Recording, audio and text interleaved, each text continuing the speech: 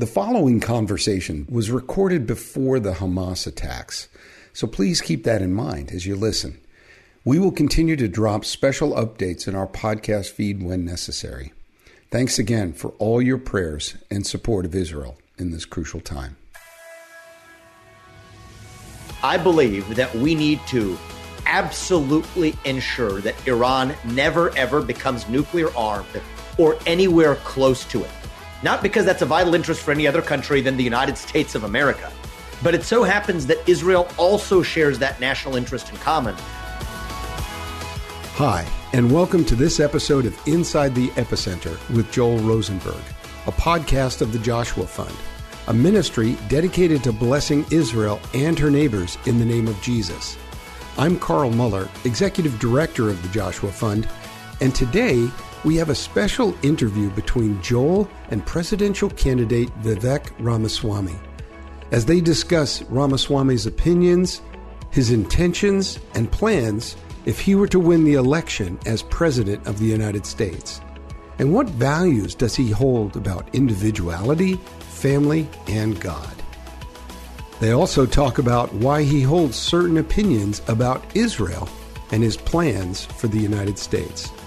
Here's Joel and Vivek Ramaswamy. Tonight, an exclusive interview with a presidential candidate who has made a lot of news and a lot of controversy when it comes to Israel and the Middle East. His name is Vivek Ramaswamy, 38 years old, a multimillionaire who's created multiple billion-dollar companies, the youngest person ever to run for president in any of the major political parties, and he is moving up significantly from zero in the polls, so he's averaging around 7.5% in national polls, and he's really drawing a lot of attention, but a lot of controversy as well. Take a look at this dust-up between Vivek Ramaswamy and former ambassador to the UN, Nikki Haley, in the recent Republican debate.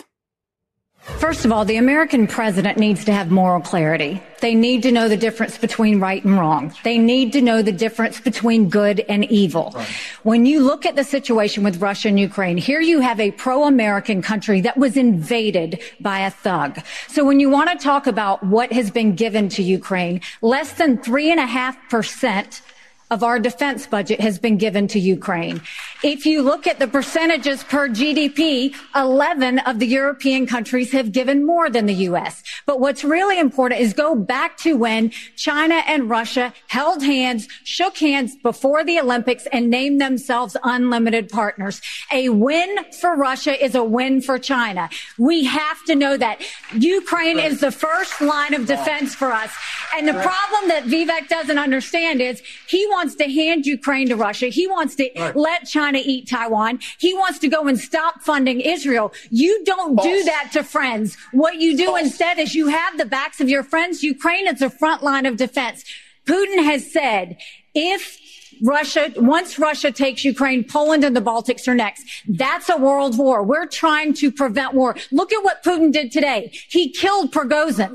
When I was at the UN, the Russian ambassador suddenly died. This guy is a murderer, and you are choosing a murderer over a pro-American country. First of all, Mr. Ramaswamy, you have 30 seconds. Mr. DeSantis, Nikki, I wish you well in your future career on the boards of Lockheed and Raytheon. I'm not on the boards of Lockheed and Raytheon. And Boeing came off of it, but you've been pushing this lie. You've been pushing this lie all week, Nikki. You want to go and defund Israel? You want to give Let me address that. I'm glad you brought that up. I'm going to address each of those right now. This is the false lies of a professional politician. There you have it. Your watch, so the reality make America less safe. You have no foreign policy experience, and it shows. And you know what? The foreign policy experience that you all have shows in the pointless wars we've gotten into. Vivek, welcome to the Rosenberg Report and TBN, the most watched Christian television network in the United States. We're so honored to have you on. Welcome. It's good to be on, Joel. How are you? I'm doing well. You have come out of nowhere, zero in the polls. Now you're polling third, 7.5 roughly nationally, maybe better in some of the early states. Let's just start with the big picture. Why are you resonating with so many people in the United States and particularly in the Republican Party? So look, for a long time, I think the Republican Party has been running something. the left's vision of race, gender, sexuality, climate. And I've been part of that, to be honest with you. I've written about running from it. I wrote Woke Inc. I wrote Nation of Victims. So I have been guilty of that sin of just running from something. But now I think it is our moment to level up. And that's what I'm doing in this campaign, to start leading us to something, to an affirmative vision of our own. So if they're talking about race, gender, sexuality, and climate, I want us talking more about the value of each individual, the family, the nation, God, talking about what it means to be an American today, reviving our missing national identity at a moment where we're going through a national identity crisis. That's the real root cause of our country's failure right now. Faith, patriotism, hard work, family, all disappearing at the same time. That leaves a moral vacuum in its wake. And I think one of the things that I'm doing uniquely amongst politicians, maybe it's because I'm not a politician, is that I'm offering an actual vision of what we stand for. And I think that has propelled our success in this campaign so far. I think it has. One of the many interviews that I've been tracking with you on was your long-form interview with Jordan Peterson on his podcast. And I think you guys went really in depth over the summer on stuff. It's, I think your second time with Jordan. It was a fascinating conversation, and one of the benefits of doing a little bit longer form than just, a 1 minute or 2 minute soundbite. And I'm glad you're on for the whole, for our whole show. One of the things I love about you and what's cut through to me here in Jerusalem, of all places, and to one of my sons who's particularly tracking with you, he's not committing. He's just like, okay, I'm tracking this for one of my first presidential debates or campaigns, is the anti-woke case that you're making and how devastating that is and how incompatible it is with the classic Judeo-Christian values of the United States. Your war on the deep state has caught his attention. Your tough stand on the Mexican border and that invasion of 7 million people over the last 4 years has caught my attention. So I'd love to talk about all those, except that I agree with you on those things. So and I agree with you, I think, on some of the things we're going to talk about, but I need clarity. And I think a lot of evangelical Christians do. Let's start with your vision of a culture of life. Just start with how you see the unborn from your value system. Unborn life is life. That's a hard truth. And I picked that up, actually, that one at a relatively young age. I was 16 years old, and the 30 year at St. X High School when I was persuaded of that, and it stuck with me ever since. It's been part of my value set and the value system we raise our 2 children in as well. And I say that pro-life means womb to tomb. One of the things that I did that I'm most proud of in my career was working on what's now an FDA-approved therapy that the rest of the pharmaceutical industry had abandoned, had turned its back on, where there's just 20 kids a year born with a genetic disease, where 100% of them die by the age of 3. I worked on a therapy where a majority of those kids are able to now live lives of normal duration if treated. So my pro-life philosophy starts at conception and goes all the way through finality of life as well. I think that most Americans actually share this value set in common if we start talking openly about it. One of the things that I often say to persuade friends on the other side, and I've succeeded, if I may say, in persuading some of them and bringing them along, is you take the example that Clarence Thomas raised during the Dobbs case of a pregnant woman who's walking down the street. She's assaulted. The unborn child dies as a result. You find me one person in the United States who tells me that that unborn child wasn't alive if that criminal doesn't get full liability for that death. Right. I haven't found one yet. Everyone agrees that criminal deserves liability. And so one of the things I'm doing is appealing to, I think, the basic truth of the matter, to say this isn't about men's rights or women's rights. It's about human rights. And for our part, I'm okay with, in fact, I'm in favor of pro-adoption policies, pro-childcare policies, even policies that attach greater sexual responsibility to men. As a man, I'm willing to stand for that because we have genetic paternity tests that are 100% reliable. But this isn't about women's rights or men's rights. It's about human rights. Viewed as such, I think I can actually help be a leader in our movement to revive that culture of life in the United States. I appreciate that. So clarify your position. I mean, I think it's clear, but I just want you to share it and explain it. So you don't support, however, if I understand correctly from various quotes that you've given, that you don't support a federal any federal legislation on this, Lindsey Graham's 15-week ban or whatever. Yeah, I think he's wrong about that. And I'll tell you why. These are human lives. So there's a couple of reasons. So I am pro-life. I believe abortion is murder. That is my value system. Other people may disagree with that. That's how I view it. Amen. I'm also a strong constitutionalist. Mm-hmm.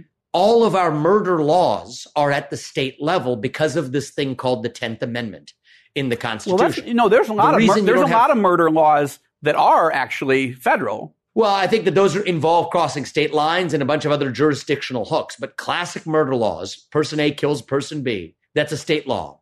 And so on constitutional grounds, what I have said, just to be very clear about my position, is I am open to being persuaded, any constitutional scholar, and I'm talking to many across the spectrum, I've talked to many across the spectrum, to tell me what is the jurisdictional hook in the Constitution that says the federal government can regulate this.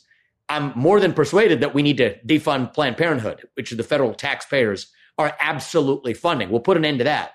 But in favor of a federal abortion ban, I don't yet see what part of the Constitution allows us. I reject not even the 14th Amendment. So the 14th Amendment is the strongest possible case. But if you take an originalist understanding of the 14th Amendment, there was no sense in which that was included.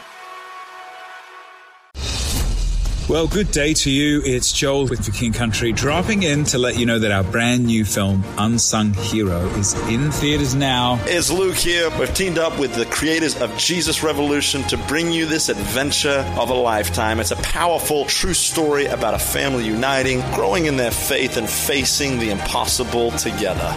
In theaters now, unsunghero.movie for more information. Rated PG. Parental guidance suggested. What impacts you every day? There is one book that influences almost every aspect of our lives. Museum of the Bible reveals the Bible's impact on your favorite musicians and artists, the way we measure time, social justice, our national monuments, and more. The Bible's impact is all around you. Discover how at museumofthebible.org/impact. Our verse of the day today is found in 1 Timothy chapter 2, verses 1 through 4. I urge you, first of all, to pray for all people.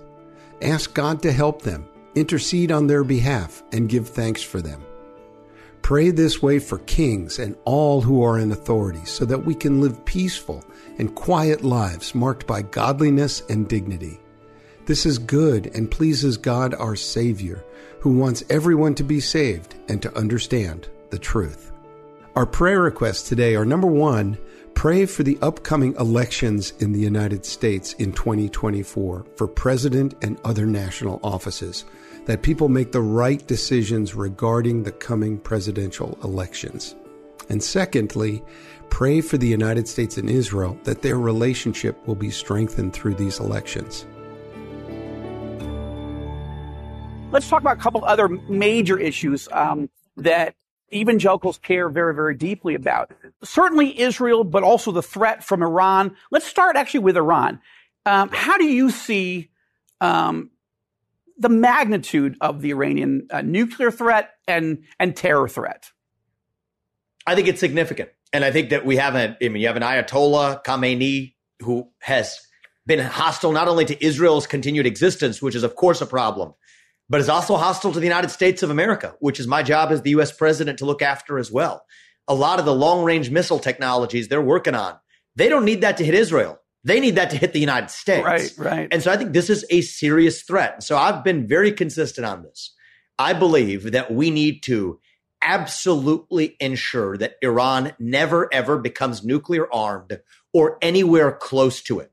Not because that's a vital interest for any other country than the United States of America, but it so happens that Israel also shares that national interest in common, and which is why we need to work together. Yeah. I mean, much of the Arab world, but I think that among reliable partners in the Arab world, let's get real, Israel is the partner in the Arab world that we can actually rely on rather than to stab us in the back. And so, I think that other Arab partners are also important, but they have other ties to China, to other countries. I think that can compromise, their reliability as partners for the United States. But when it comes to the U.S.-Israel relationship, that is probably one of the most important shared objectives that we care about, that we can work together to ensure that Iran never, ever, ever becomes nuclear armed with a nuclear weapon. Okay, and I just think that's you're going to resonate vital interest for you're going to resonate with a lot of evangelical Christians as well as a lot of Americans on that.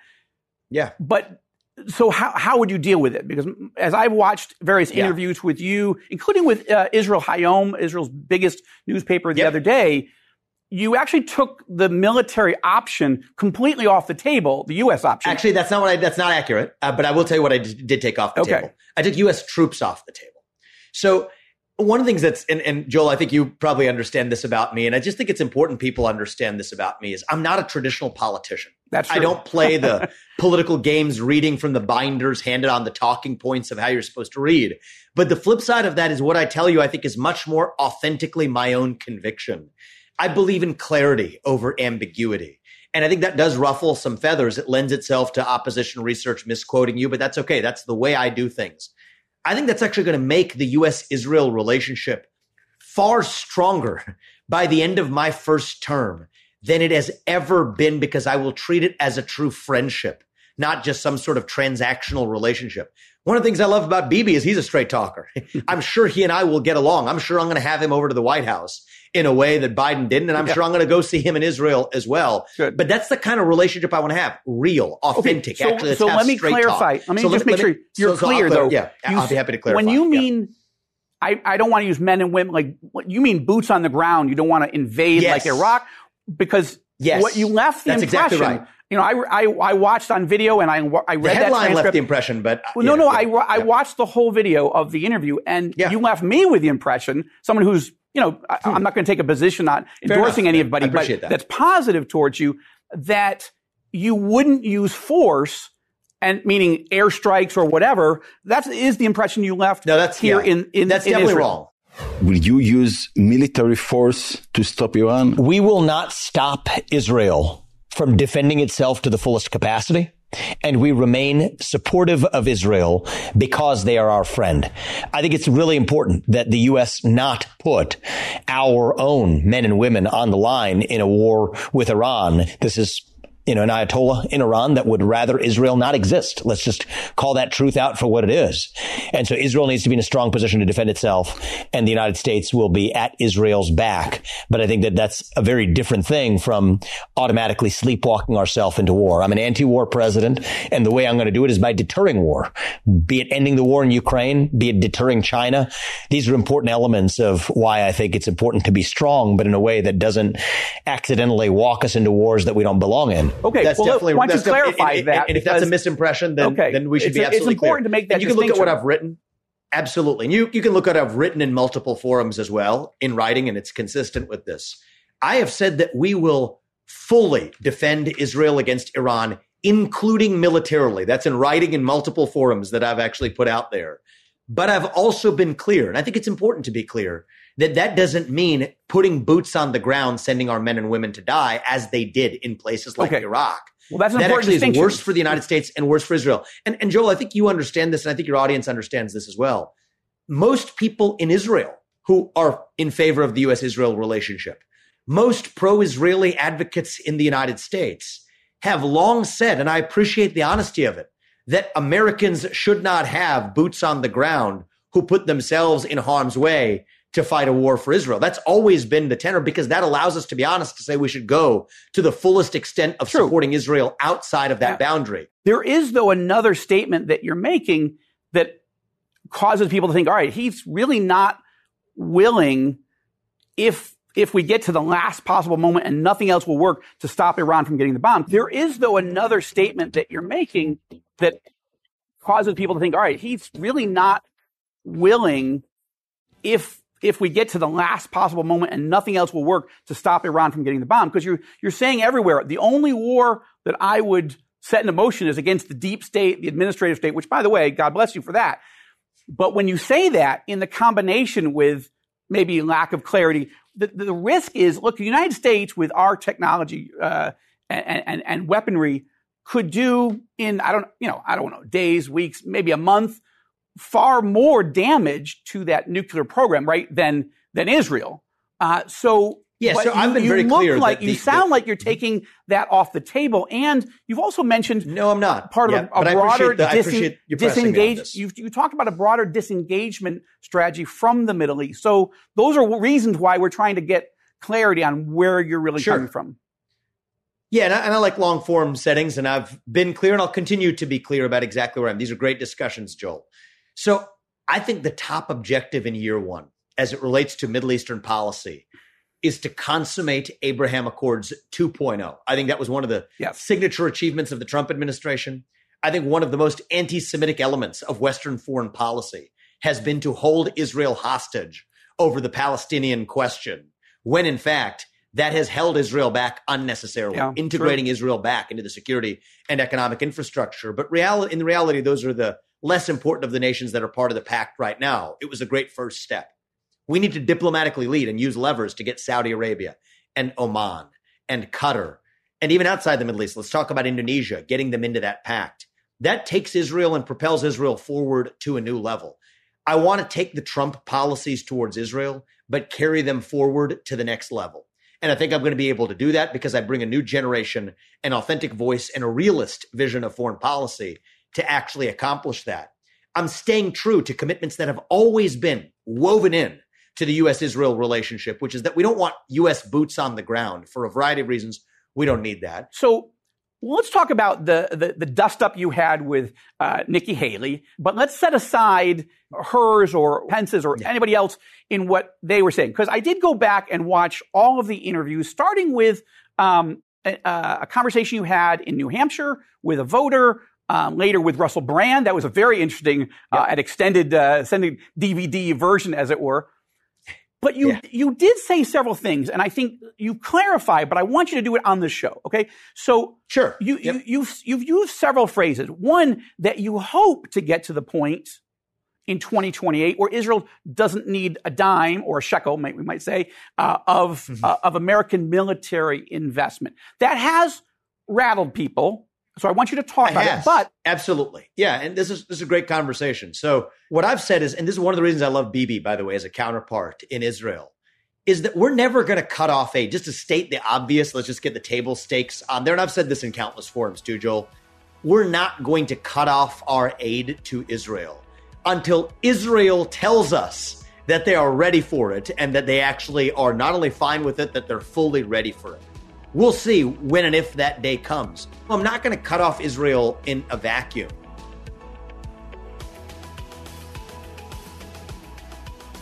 Well, thank you for joining us for this interview with Vivek Ramaswamy and getting to understand his thoughts and intentions as a presidential candidate in 2024. If you've found this podcast valuable, please get in touch with us. Let us know who you are. Are you someone who's searching for Jesus? Well, you can find him here. Do you want to talk about something else on this show? Do you have a question you want Joel to answer?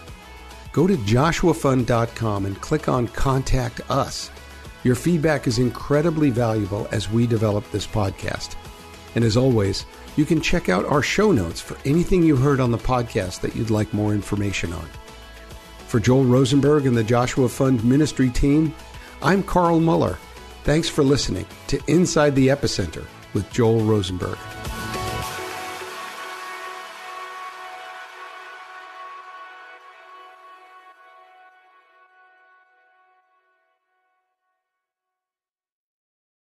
What do you do when the world around you is falling apart? It's amazing to me how many people are breathing air. They're going about their business and doing the things you're supposed to do. But if you really ask them, they know that on the inside, they are spiritually and emotionally and relationally dead. If we're not careful, all of us can experience that death. When what we need to do, even as the world around us is falling apart, we need to learn how to march when it would be easier to stay where we are and die. Join me each week on the March or Die Show as we discuss that and so much more.